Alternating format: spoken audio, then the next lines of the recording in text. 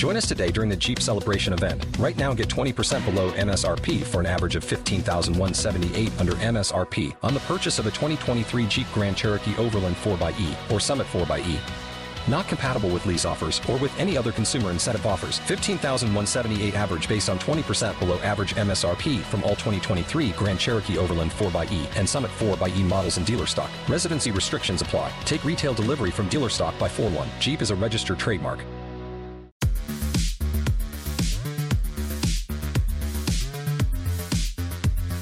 Hello everybody and welcome to another edition of Charts with Dan. We are looking at the second weekend of Guardians of the Galaxy Volume 3, which put up a great hold for Marvel and the MCU. We'll see where it falls in the long storied history of the Marvel Cinematic Universe. Plus there's a bunch of other stuff to talk about. Before we get to that though, just a quick reminder on a couple things. First of all, if you didn't see in the past couple of weeks, I'm over on Cameo now. Cameo is the thing where you can go in and request things like a birthday greeting. I just did a bunch of Happy Mother's Day things. It's been a really interesting and fun new way to connect to people, so if you want to check that out, if you're looking for a gift for somebody that might be a fan of the channel, Cameo is a great way to do that. Look down in the description below for that link. Also, as always, I'm trying to keep the channel growing, so I'm going to do that YouTube thing that everybody does. Be sure to hit that subscribe button if you like what you're seeing, and also if you are a subscriber, hit the little notification bell so that you know when I post a video. Both of those things really help this channel grow its reach and grow its subscriber base, so thank you in advance for doing those things. And let's look now at the box office for this past weekend. And the number one movie of the weekend was Guardians of the Galaxy Volume 3 in its second week. But the big story there is the hold. Only a 47.6% drop in weekend 2. That is one of the best MCU holds of all time. We'll look at that chart in just a few minutes. $62 million total on weekend 2 for Guardians of the Galaxy, and I have a lot more to say about that. The Super Mario Bros. Movie, once again looking like the immortal juggernaut that it was. Just a 32% drop from week 5 to week 6 and a $12.6 million total. Book Club, the next chapter, it really effectively worked as counter-programming 5 years ago, but it opened to less than half of the original's total 5 years later, just over $6.6 million. Looks like perhaps they should have stopped at chapter 1 on this franchise. Evil Dead Rise, another impressive drop, 36.7% from last week for a $3.7 million total, staying in the top 5. The movie's now over $60 million domestic and $130 million worldwide. Not too bad for a film that was at one point slated to go straight to streaming. Are You There, God? It's Me, Margaret puts up the kind of hold that I think many were anticipating in week 2, just a 22.4% drop from week 2 to week 3 and a $2.5 million total. Opening just outside the top 5 was Robert Rodriguez's Hypnotic, starring Ben Affleck. It had one of the 50 worst openings for a film in over 2,000 theaters, and I'll have more to say about Hypnotic and another film that opened this past weekend in a few minutes. In 7th place, John Wick Chapter 4, an 11.3% drop from last week, so the later stages of its release still continuing to hold impressively, a total of just over $2 million. Love Again, which was just in the top 5 last weekend, drops to number 8 with a 39.1% drop and a $1.4 million total. Air, despite being available to stream on Prime Video, still gets a top 10 finish in probably its last weekend in the top 10 with a total of $884,000. And spending what is also probably its last week in the top 10 is Dungeons & Dragons Honor Among Thieves, a 45.8% drop and a total just under $800,000 at $792,558. Dropping out of the top 10 this week, we had Guy Ritchie's The Covenant after 3 weeks and Sisu after 2 weeks, so 2 smaller films that had relatively impressive runs given expectations and the size of those movies. When we look at what I like to call the road to recovery, so that dotted black line you see there is the week-to-week box office for this year. The red line is the combined box office average for 2021 and 2022, basically since theaters started reopening, and the blue line is the combined box office average for the weekends from 2015 to 2019, so the 5 years preceding the pandemic. You can see that as we have been doing for most of the year, we're kind of right in between that blue line and that red line at just over $100 million total for the weekend. You can see that the average for 2021 and 2022 is very low. The highest performing film for those 2 years was the second weekend of Doctor Strange in the Multiverse of Madness, which had one of the biggest drops in the history of the MCU. The highest performing film for the years 2015 to 2019 was the opening of Captain America Civil War back in 2016. That helps to keep that average as high as it is. We'll see how Fast X does this weekend to see if we creep up closer to that blue line. So a couple of domestic releases that I wanted to talk about, and one of them is a film that was at one time slated to be a wide release, but ended up as a limited release, meaning it opened in under 1,000 theaters, and that is the film Knights of the Zodiac, which opened outside the top 10. It was an adaptation of Saint Seiya, which was a very popular anime series around the world, less so here in the United States, but very much more so around the world. Knights of the Zodiac was released, or I should say distributed here in the United States by Sony, but it was actually funded entirely by Toei Animation. It's something that's been in the works for the better part of a decade, and there have been reports that it had a $60 million budget, although it seems like perhaps that $60 million was to establish what was intended to be a 3-film franchise to start. Now, I don't quite know exactly what is going to happen from here on out, because it certainly did not do well here in the United States, under $1 million in limited release, and it has not done particularly well around the world either, so it looks like this is going to be a money loser unless there is some kind of a savior that swoops in and really boosts these box office grosses. But we have Knights of the Zodiac, which was, let's say conservatively, a $30 million film. And then we also had, as I mentioned, Hypnotic, which was Robert Rodriguez's latest film starring Ben Affleck, with a reported budget of $65 million, which opened in 6th place, but not an impressive 6th place opening. And when you look at these two movies, Knights of the Zodiac and Hypnotic combined, you have an investment of about $95 million in budget for a return thus far worldwide for both films of about $7.5 million. We've talked about mid-budget films on the show before. Here's two films that were mid-budget that have not had a good return on investment, although to be fair, I did, out of curiosity, actually see both of these movies last weekend, and neither of them were particularly good. Hypnotic was, I thought, stuck in the 90s and laughable at times when it really didn't intend to be. Robert Rodriguez is an odd guy, and his advancement or lack thereof as a filmmaker over the years has been very interesting to watch.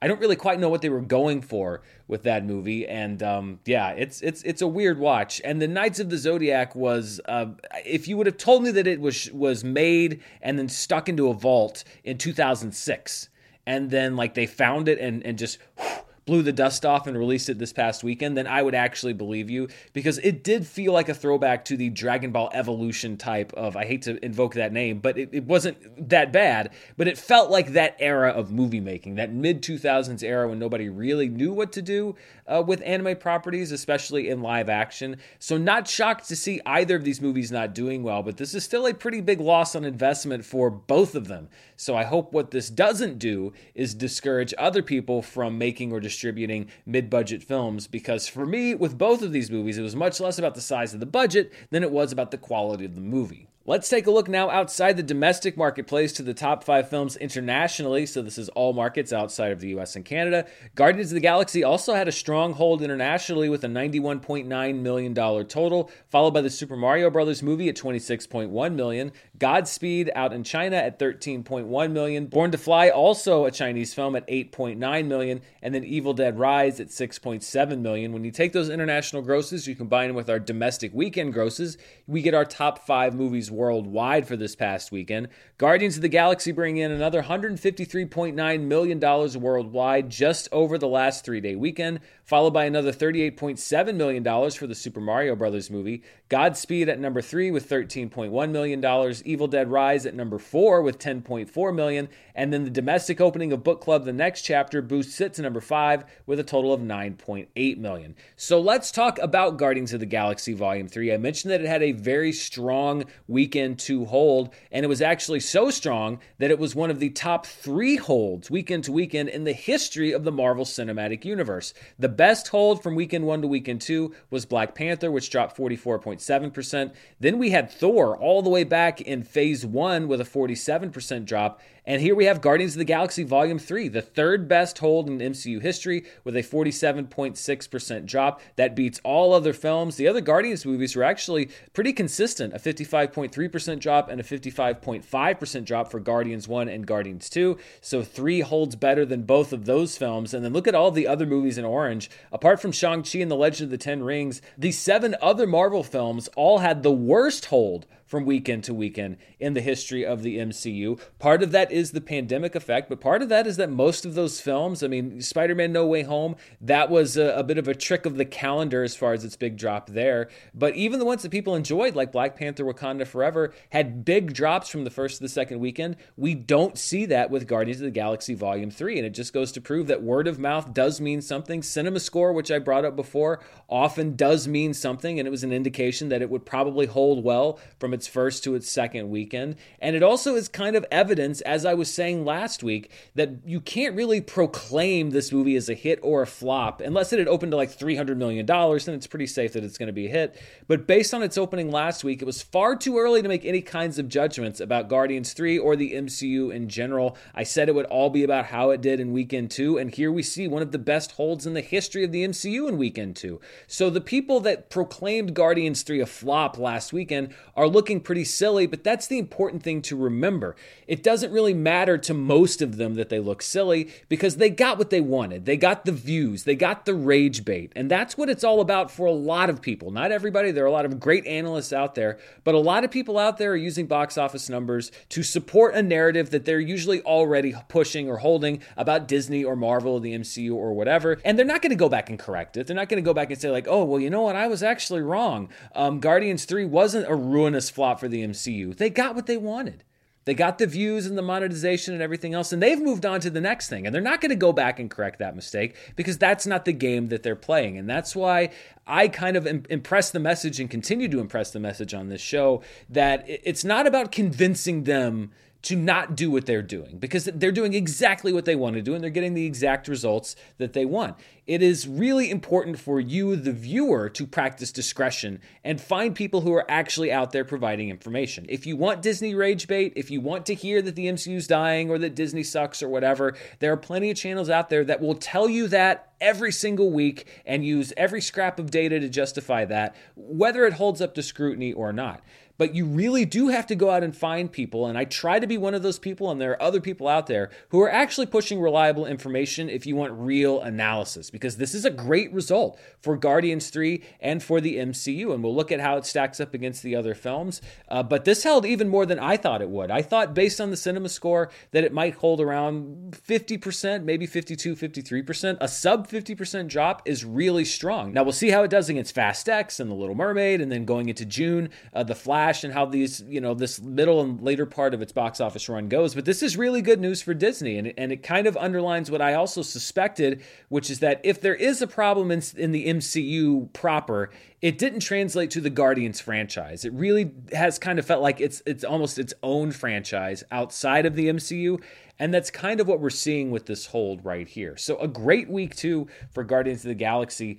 Really, no notes. And when we look at the MCU domestic grosses through 10 days, you see currently, right now, it is tracking ahead of where Thor Ragnarok was. It is tracking just behind where Spider-Man Far From Home was tracking. So that's not bad. It's kind of right above average, I'd say, above that middle line in the MCU, and certainly tracking far ahead of Quantumania and Shang-Chi, Black Widow, Eternals, a lot of these later, post-2020 MCU films. Now, the big difference is that Guardians Volume 3 has a budget that's about $70 to $80 million higher than Ragnarok and Spider-Man Far From Home. So it does have a bit of a higher bar to clear, and that's something to keep in mind as we go, although it also is looking pretty good on the worldwide front, which we'll check in a few minutes. But that's always something to note, the fact that Guardians Volume 3 does have a budget closer to $225, $250 than the other films, which are closer to $170, $180. Looking at it adjusted for inflation, you see that Guardians Volume 3 is tracking ahead of The Winter Soldier, actually just behind or almost on an even pace with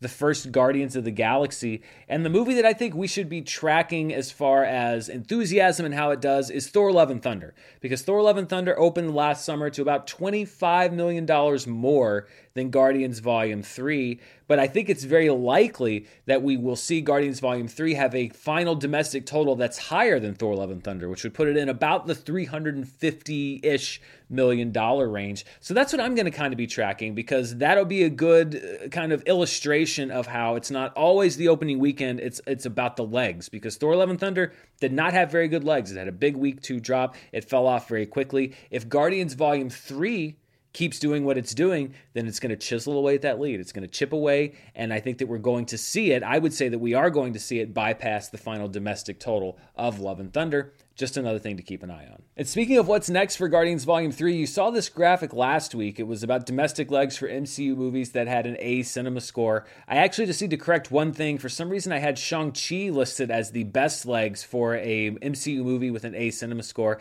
It's actually Spider-Man Far From Home. And a couple of eagle-eyed viewers caught that. So the multiple was right, but the movie was wrong.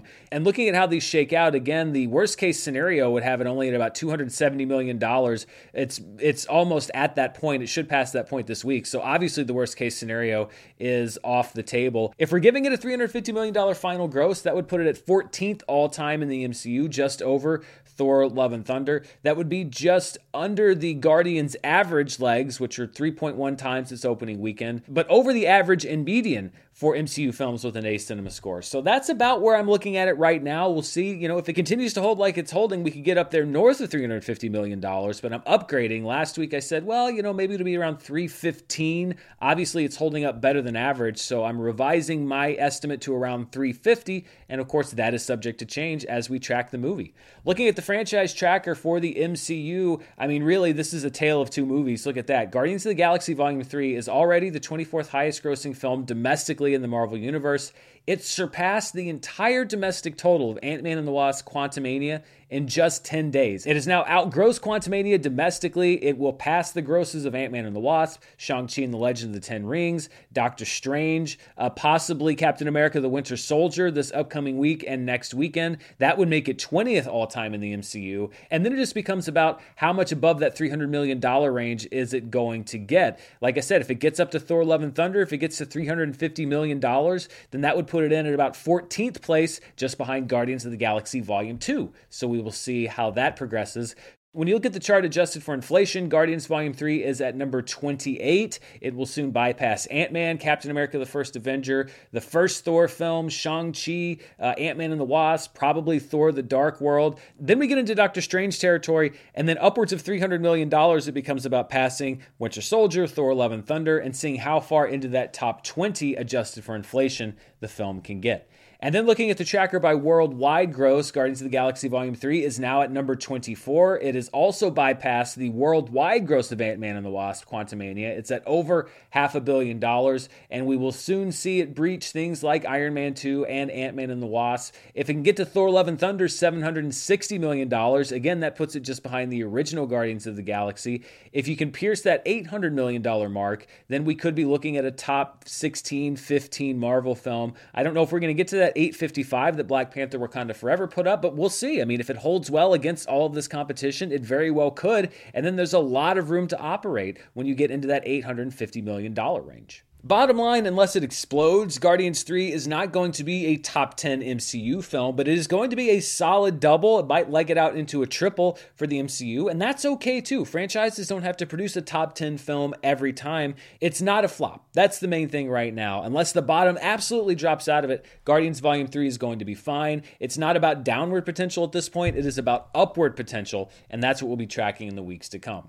Before we move on, though, there's another thing that I wanted to point out, and it's another superhero film that is not as fortunate, and it's one that just wrapped up its box office run. I'm talking about Shazam! Fury of the Gods, which is now, I believe, the lowest grossing entry in the DCEU of all time. And so I wanted to kind of look at how much money that film may have lost in the theatrical window. So let's look at those figures. We've seen charts like this before on the show. This is given market estimates, theatrical grosses only. First, we have a 20% share of China, which brought in just $4.3 million. That's an investor cut of less than $1 million. 40% of the international gross, which was about $70 million. That translates to about $28 million going back to investors. 60% of the week one gross, that's about $21 million back to investors. About $6.7 million going back to investors from domestic week two. And then only about $4.3 million going back to investors from the rest of the movie's domestic run. When you look at the budget estimated, there's a lot of different numbers out there. I'm going to kind of go in the middle of a lot of them. A budget of $125 million, print and advertising costs of about $100 million, so we're looking at costs of about $225 million, which puts Shazam 2's loss in the theatrical window, by my estimate, at $162.9 million. So that's the number that would have to make up in merchandising, in endorsement deals, product tie-ins, etc., in physical media sales. Now, there's going to be a number on paper as far as streaming sales, although keep in mind with HBO, a lot of that is them selling it in effect to themselves, one division of the company selling it to another division of the company. So yes, there is money coming in on paper for things like streaming rights, but because it's going to go to HBO Max, I guess soon to be Max, is that today or next week? I don't know exactly. But since it's being sold to Max, yes, it's profit, but not really. Long story short, Shazam Fury of the Gods was a big money loser for Warner Media in the theatrical window. And probably, if it wasn't already the end of the DCEU, it would have spelled the end of Shazam regardless, whether the other movies were thriving or not. So we had one success story in the making, and then one opposite of success story with Shazam Fury of the Gods. We have so much more to break down, but before we get to that, I would like to thank the sponsors for this week's show. This week's episode is brought to you by Babbel. You know, the summer movie season is underway, and the summer travel season will be kicking off soon. Whether you're an experienced traveler or traveling abroad for the first time, communication is key to fully experiencing a new culture. Well, that's where Babbel comes in.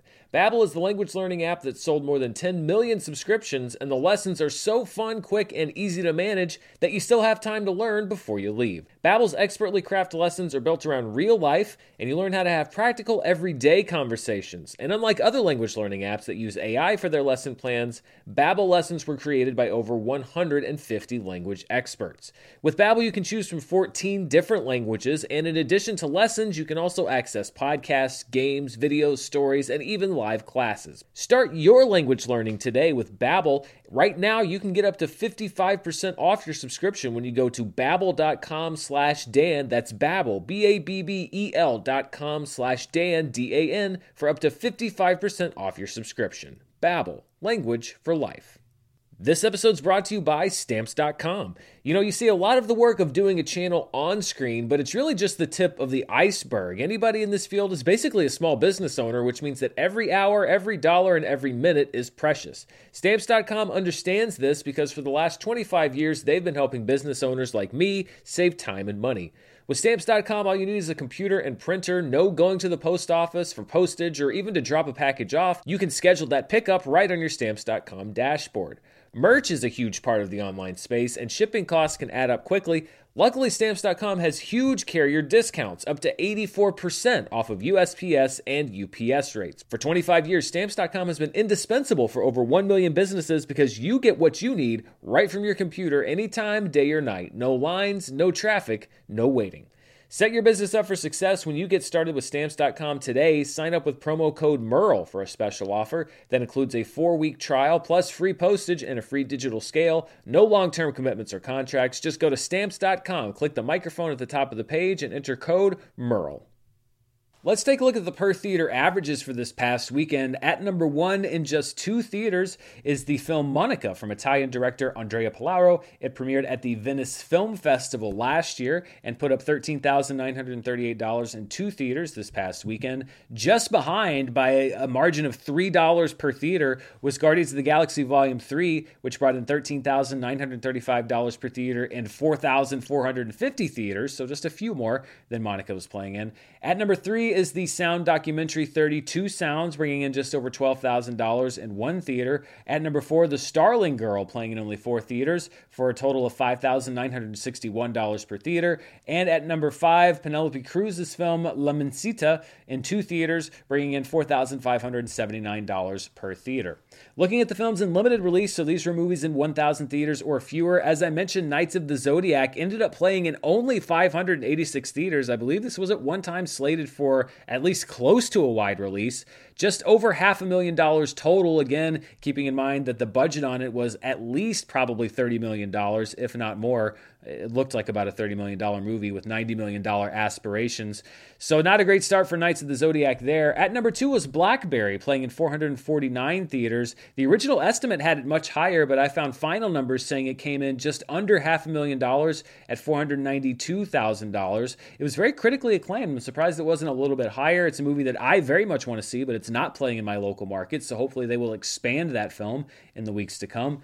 At number 3 is a very controversial film from India called The Kerala Story. It's a Hindi language film that has been the topic of furious debate due to allegations of it being anti-Muslim propaganda. It was able to put up $480,000 total in 166 theaters here in the United States. At number 4 is the Charlie Day vehicle in every possible way, Fool's Paradise, putting in $465,000 in 794 theaters. And at number 5 is Nefarious, still hanging around in week 5. It actually added theaters from last weekend with a $372,000 total in 393 theaters. When we look at the top 10 limited release grossers of the year, Pathan remains number 1. The re-release of Return of the Jedi is at number 2. A Man Called Otto's limited release run is at number 3 with $6.2 million. That's before it expanded to over 1,000 theaters. Women Talking is at number 4. The Wandering Earth is at number 5. Ponniyin Selvan Part 2 remains at number 6. Nefarious jumps 2 spots to number 7. Mummies drops down 1 spot to number 8. Beau is Afraid's limited release run drops to number 9. And The Whale is at number 10. And speaking of films in limited release and at the specialty box office, they are often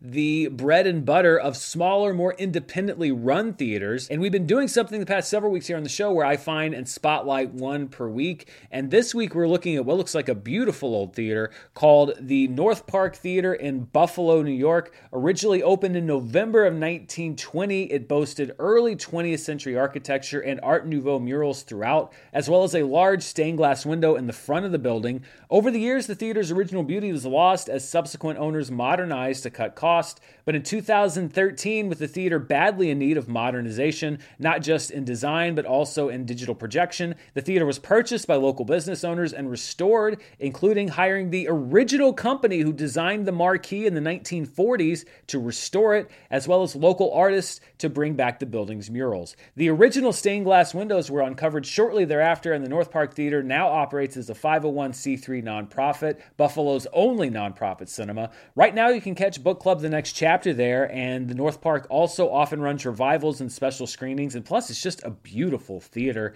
You can find out more and donate at northparktheater.org, and of course, as always, 10% of the ad revenue for this episode will go to the theater, as we have been doing for the previous theaters we highlighted. Good news, because of your support, I've been able to donate over $200 to the various theaters that we've featured throughout the different weeks here on the show. So the more you watch, the more you share. Obviously, that's great for the channel, but it also benefits here on Charts with Dan, these independent theaters that we talk about here on the show. So North Park Theater in Buffalo, if you want to see a beautiful old restored 1920s theater, give them a visit or shoot them a donation. And if you do either, as always, be sure to tell them that Dan sent you.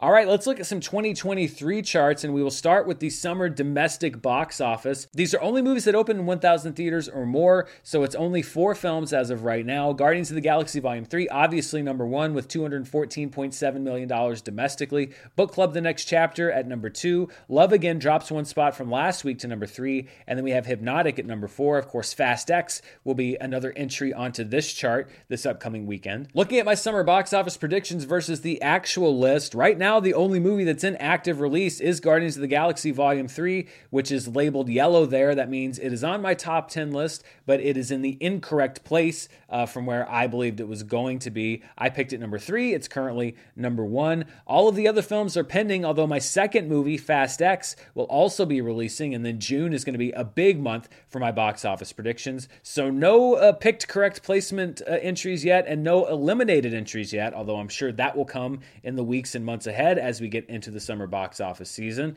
Looking at the 2023 annual domestic box office, Guardians of the Galaxy makes a big jump. Volume 3 is now at number 2 with $214.7 million. Far behind, of course, the Super Mario Brothers movie, which is now at $535.5 million. God, that movie is successful. Ant-Man and the Wasp: Quantumania drops to number 3. John Wick Chapter 4 drops to number 4. And Creed 3 drops to number 5. Scream 6 remains in 6th place. Megan is at number 7. Dungeons & Dragons: Honor Among Thieves is at number 8. Cocaine Bear is at number 9. Shazam! Fury of the Gods actually drops out of the top 10 domestically for 2023. And Evil Dead Rise joins the top 10, depending on how Fast X does this weekend. It could drop out, although I don't have a huge amount of confidence in what Fast X is going to do. Maybe it'll be better domestically than it is worldwide, but we'll see what that opening weekend number is coming up. But for right now, congratulations, Evil Dead Rise. You went from straight to streaming to a top 10 2023 film domestically. Looking at the worldwide box office for this year, the Super Mario Brothers movie is now at over $1.2 billion worldwide. Full River Red is at number 2. The Wandering Earth is at number 3. Guardians of the Galaxy Volume 3 jumps up 2 spots to number 4. It's now over $500 million at $530.3 million. It will continue to move up that list, and I think it's likely to take that number 2 spot behind the Super Mario Brothers movie. Ant-Man and the Wasp: Quantumania drops down 1 spot to number 5. John Wick Chapter 4 drops down to number 6. Creed 3 is at number 7. Boonie Bears: Guardian Codes at number 8. Dungeons & Dragons: Honor Among Thieves at number 9. And Megan at number 10 with a total of $176.8 million.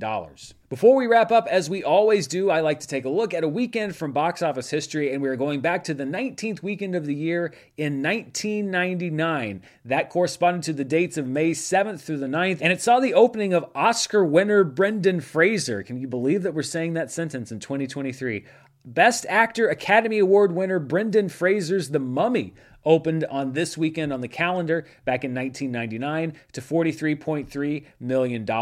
Entrapment in its second week was at number 2 with $12.3 million, starring Catherine Zeta-Jones and the late, great Sean Connery. In its 6th week, The Matrix is holding strong, starring Keanu Reeves and Lawrence Fishburne, with $5.8 million, just a 32.5% drop from the weekend before. Eddie Murphy and Martin Lawrence's Life was at number 4 with $3.6 million after a 43.8% drop. And then in its 3rd week of release, but its 1st week of wide release, was Alexander Payne's Election, starring Matthew Broderick and Reese Witherspoon, a 1,187.8% increase in business and a top 5 finish at $3.1 million. Of course, we don't like to leave those numbers as they are. We like to put them in a little bit of context and see what they would read like if they were put into today's dollars. So we're going to hit that adjusted for inflation button. And when we do, we have The Mummy opening to a $78.9 million opening weekend, followed by $22.4 million for Entrapment in its second week, $10.7 million for The Matrix in week 6, $6.6 million for Life in week 4, and $5.7 million for Election as it breaks into the top 5.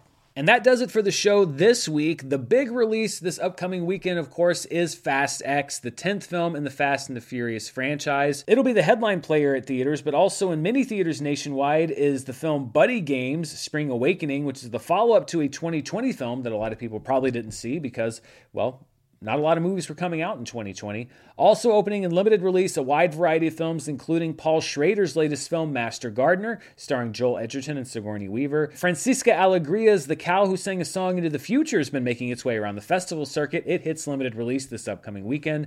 The French crime drama The Night of the 12th opens in limited release. This is from director Dominique Malle and was a multi-César winner. César would be the basically French Academy Awards. It won the César for Best Film, Best Director, Best Supporting Actor, Best Adapted Screenplay, among other films, so a big critical hit in its home country of France. Moon Garden, which is described as a sort of fantasy dark horror film, is opening in limited release, as is Sanctuary, starring Margaret Qualley as a dominatrix locked in a power struggle with one of her clients. Those films and many others will be opening this weekend. Stay tuned right here on the channel. I will have my review of Fast X probably on Thursday evening, because I'll be seeing the movie at its first available screening on Thursday afternoon. I am quite interested to see what this movie has in store. more. And tying into Fast X is a special that I'm going to be doing later this week, which is probably what I've been calling my Monday show. I think it's going to become kind of a news show that rotates depending on the day of the week when it's appropriate. But it's going to be a show about scoop culture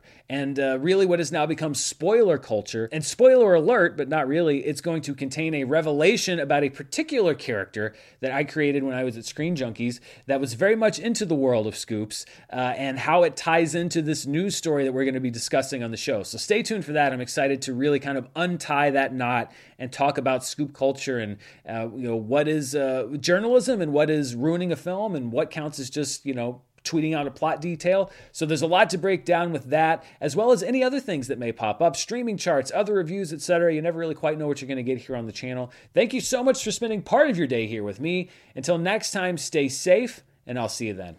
Bye.